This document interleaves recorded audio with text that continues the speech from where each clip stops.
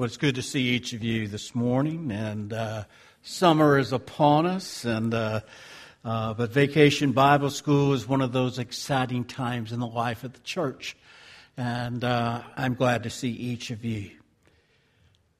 One of the things I enjoy doing sometimes when traveling is looking at different types of churches, sometimes architecturally, sometimes just the state that the church is in. And I even sometimes collect some when I'm online, and I might discover a church that looks unique. But sometimes you can almost play a game as you're traveling through the town. If you don't look at the signs and you just see a church appear on the horizon, sometimes there's a game in the sense of, well, is that a Baptist church? Is it a Catholic church? Is it what kind is it?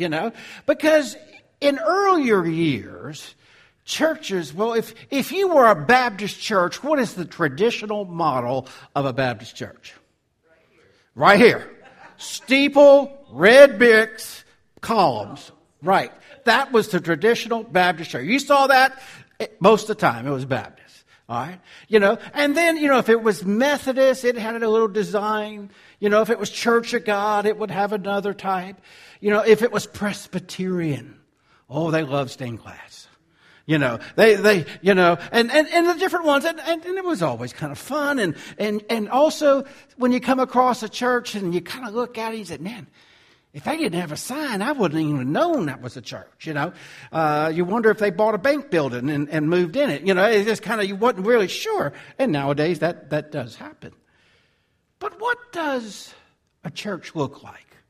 Some people, if I asked you to draw a church this morning, you most likely would draw something like this, because this is what you're used to. This is what you grew up. It would have a steeple. It would have a shaped roof, an A-shaped roof, and things. But what if I asked you the question this morning, what does a biblical church look like? A biblical church. Now, that might make you stop and think, wow, a biblical church. What does that look like?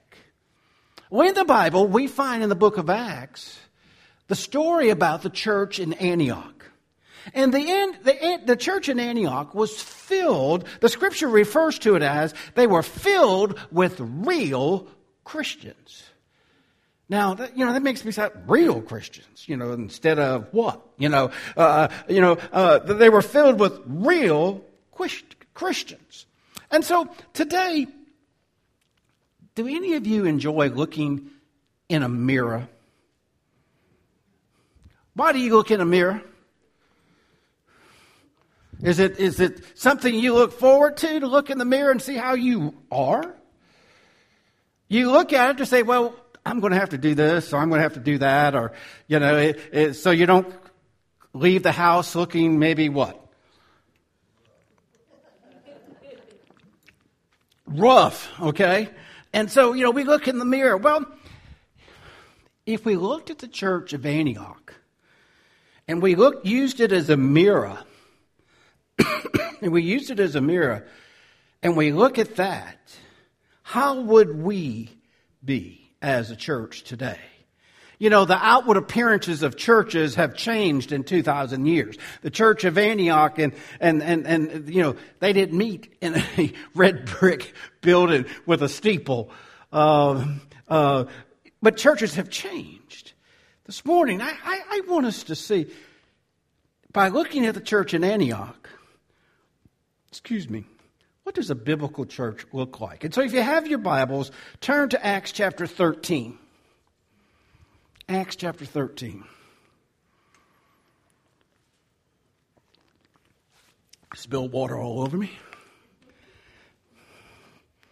Thought I was doing baptism or something. All right, all my English friends, we have a lot of challenges in this scripture, okay? Acts chapter 13, beginning with verse 1. In the church there was at Antioch, there were prophets and teachers. Barnabas, Simeon, who was called Niger, not Lucius, but close to it. The Cyrenian, Menon, a close friend of Herod, the Tetrarch, and Saul.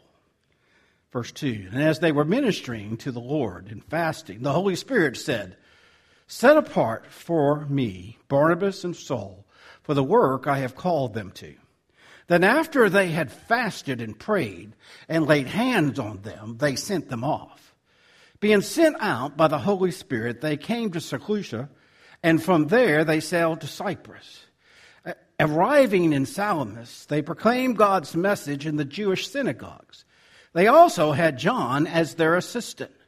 When they had gone through the whole island as far as Patmos, they came across a sorcerer, a Jewish false prophet named Bar-Jesus.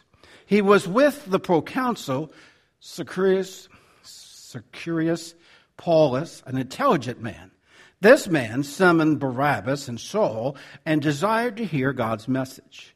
But Elymas, the sorcerer, that is the meaning of his name, opposed them and tried to turn the proconsul away from the faith. Then Saul, also called Paul, filled with the Holy Spirit, stared straight at the sorcerer and said, "You son of the devil, full of all deceit and all fraud, enemy and of all righteous, won't you ever stop perverting the straight paths of the Lord? Now look, the Lord's hand is against you. You're going to be blind, and you will not see the sun for a time." Suddenly a mist and darkness fell on him, and they went around seeking someone to lead him by the hand. Then the proconsul, seeing what had happened, believed and was astonished at the teaching about the Lord. One of the fascinating things about this passage of Scripture that we find is the early church in Antioch. The early church in Antioch is an example to us in what a biblical church should look like. I think every church in America needs to stop at times and reflect upon itself. Are we a biblical church?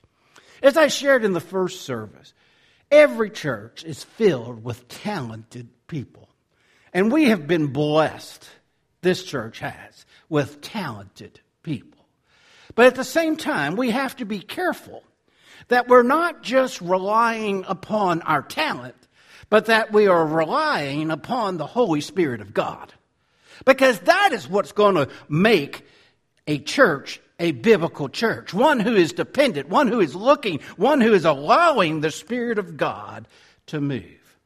Now, one of the characteristics of the early church at Antioch was that church was a selfless church. In other words, they thought of others than themselves. They thought of those who had not heard the gospel. They had thought about those who needed the gospel, and they wasn't really focused upon themselves. A lot of churches in America today, we're the complete opposite. We're completely selfish in many ways. We focus upon self. We focus upon our comforts. We focus upon me and what we think we need at that moment. And that takes us away from where God wants us to be. It takes us away. And it really does matter where we are thinking in the sense of, are we thinking of self or are we thinking of others? When we have a thought of thinking for others, our entire perspective changes. This early church was realizing the importance of the gospel. Now, we're going to get to this in just a moment, but another exciting thing and another thing to read in this passage and to understand, this is where they began preaching to the Gentiles. Guys, that means we got included. That's why it is so important, because they were those who would say, "Oh no, don't preach to those people." You see, that's why the early church, they wasn't concerned whose people were. Well, those people. No, we can't do that. You think of Southern Baptist history, and I bring that up because this week is the week of our Southern Baptist Convention. But you think of the Southern Baptist Convention established in 1845, and say that we were not racist, we're fooling ourselves. Southern Baptist Convention was very racist in its beginning, and it still has some lingering of that even today, where we didn't think the gospel should be taught or someone else should teach them because we don't want them with us. You see, one of the bold things about the church in Antioch is that they didn't care who the person was. They just preached the gospel. And people started to get saved. Another thing about the early church that we find, not just with the church in Antioch, but as you read through the book of Acts, is that the churches had an outward focus instead of a weak focus. And we need to see that today. We need to have an outward focus. We don't need to just look within. We need to see that the presence of God is so important. And in the early church, the presence of God was something that they just knew would be there. And in our churches today, I wonder if there's an absence of the presence of God. And then the power of God. In the early church was a normal thing, but in our churches today, the power of God sometimes seems to be rare. Why? Well, as we look at this passage of Scripture, there's a couple things I want to pull out of this as we look at this together. Number one, a biblical church is one who practices spiritual discipline. Now, I know sometimes when you think of spiritual discipline, you think, oh, well, we're going to discipline the members. Well, I want to take this a little bit different direction. If you go back to chapter 13 and go back to verse 1, it says, in the church that was Antioch, what were they? There were prophets and there were teachers. There were prophets and there were teachers. One of the things about a biblical church is that there are teachers of the gospel. Now, I haven't mentioned this to you, but in your bulletin, when you got it this morning, there was one of your favorite documents inside. It's your leadership survey for the new year. Out of the 185 people that come on a Sunday morning, we might get 30 of those back from y'all. Now, as you look at that, there are teaching positions and committee positions and all those different things. But do you know that every one of you in this room today is a teacher? You're teaching right now. You were teaching this morning. You're going to be teaching as you go home. You're teaching something. You're either teaching a positive witness about Jesus Christ, or people are saying, whoo, you're teaching something else.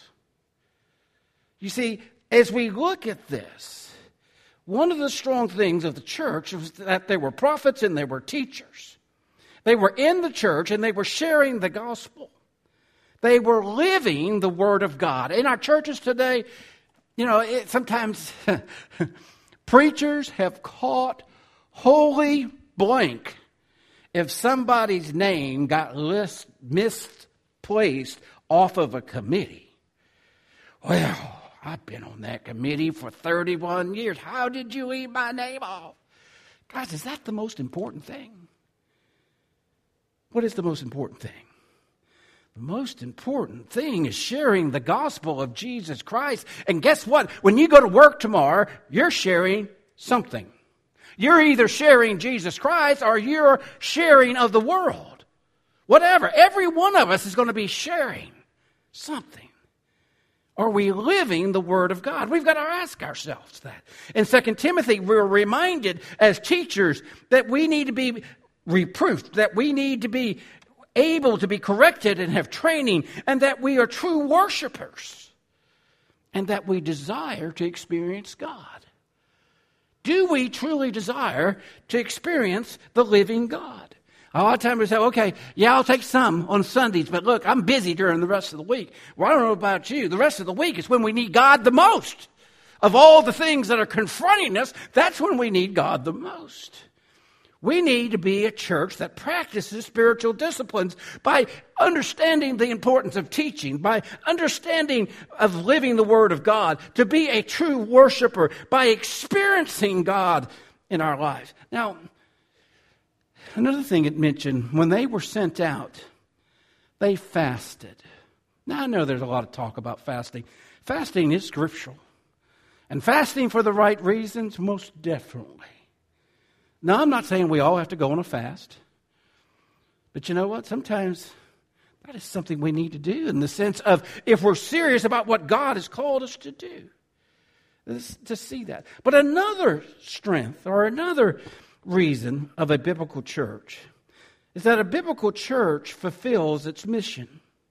It fulfills a biblical mission. As you look there in verse 2, it talked about fasting, and then it talked about the Holy Spirit said, set apart for me.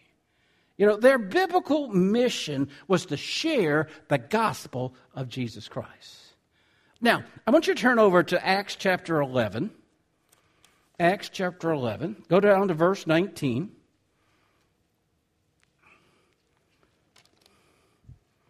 Acts chapter 11, go down to verse 19. It says, those who had been scattered as a result of the persecution that started because of Stephen made their way as far as Phoenicia, Cyprus, and Antioch, speaking the message to no one except the Jews. Now, note two things here. It's kind of like if tomorrow night is going to be a night of visitation and witnessing, typically in a Baptist church, there's not going to be many people come. Okay? Typically. Okay? But here they were sharing the gospel where? They were sharing the gospel in these different places. One of the reasons was they've been persecuted. They got kicked out. They were forced. In other words, they better spread the good news where they were going because they had no place to go. And so they scattered the word. We need to see today the importance of practicing and fulfilling the biblical mission of this world. And so we find that Stephen, they made their way. Verse 20, but there were some of them. As you look at that, as they came and they were speaking, and they spoke to the Hellenistic. In other words, they wasn't speaking to Jews. They were speaking to the wrong kind. They were speaking eventually to Gentiles. You see, we need to take the word. Now, who gets the word of God? Everyone should get the word of God. Does it matter what they wear? Does it matter how they smell? Does it matter what side of the tracks they're on? Does it matter if we don't know them? We should share the gospel to everyone. Our biblical mission should be directed by the Holy Spirit. And if it says go and minister to those people over there, we should. Right now in Guatemala, some of you had heard of the volcano that erupted.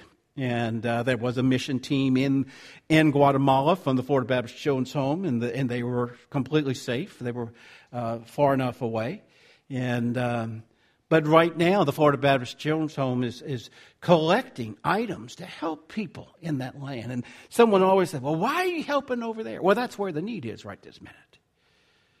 The people that have been taken from their homes many of those families struggle as it is on a good day to provide food, on a good day to provide the necessary things.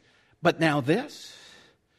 And so our children's home is collecting what? Diapers and gloves to help clean and things like that. And during Bible school this week, we're going to be telling the kids about that and supporting that. You see, we've got to go where the people are and where the need is. We need to be willing. We need to fulfill our biblical mission because that's where God has set us. What is our biblical mission? Well, our own town of LaBelle. Some of you have lived here all your life, right? Some of you have been born and raised here. Some of you have been here a while. But what about our town? Does it still need Jesus? Oh, yes. It still needs Jesus. And we need to see the importance that if we're going to be a biblical church, we need to go about our mission. We need to be those ambassadors. We need to be sharing Jesus Christ with others. We've been sent on a mission. Jesus said unto them, peace to you. As the Father has sent me, I also send you. God has given us a mission to preach the gospel. You know, when you're at work, and sometimes the conversation talks about God or the conversation talks about church, I want you to know something. That didn't just happen. God is opening a door for you. God is opening a door for you. And the question is, are we going to walk through it? Or are we going to worry about, well, I got to protect my reputation. I've got to protect things. Or are we going to be willing to say, if this door opens, God has a reason, and I'm going to rely upon His Spirit to show me. But then another thing that I want you to see. If we're going to be a biblical church, we also need to be faithful despite opposition. Back in the 13th chapter of the book of Acts, you find what was the opposition. They came across a sorcerer named Bar-Jesus. And this sorcerer, well, that would have kind of ruined your day, wouldn't it? You get up and you're ready to do this and do that, and you've got that staring you in the face. Someone who says, I don't believe, I'm a sorcerer. It comes in all shapes and forms, doesn't it? It wasn't too long ago. One Sunday night, terror came. I'm not saying he was of the devil, but there was a gentleman that there were so many things that just. But he was looking for help, but he didn't know what he really needed, and it's hard. It is hard. But sometimes you can let that defeat you, and instead you've got to say, in the Christian faith, let me tell you something, there will always be opposition. There will always be opposition.